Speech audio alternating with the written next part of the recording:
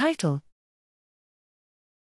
Exploring the relation between stiffness perception and action using models and artificial neural networks. Abstract: Applying artificial skin stretch with force feedback increases perceived stiffness and affects grip force. We explored if participants' perceptual responses in a stiffness discrimination task could be predicted solely from their action signals using models and artificial neural networks. Successful prediction could indicate a relation between participants' perception and action. We found that the skin stretch perceptual augmentation could be predicted to an extent from action signals alone.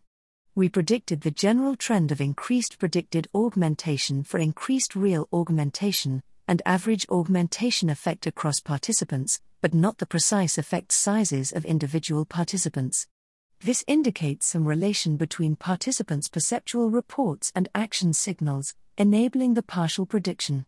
Furthermore, of the action signals examined, grip force was necessary for predicting the augmentation effect, and a motion signal, for example, position, was needed for predicting human-like perception, shedding light on what information may be present in the different signals.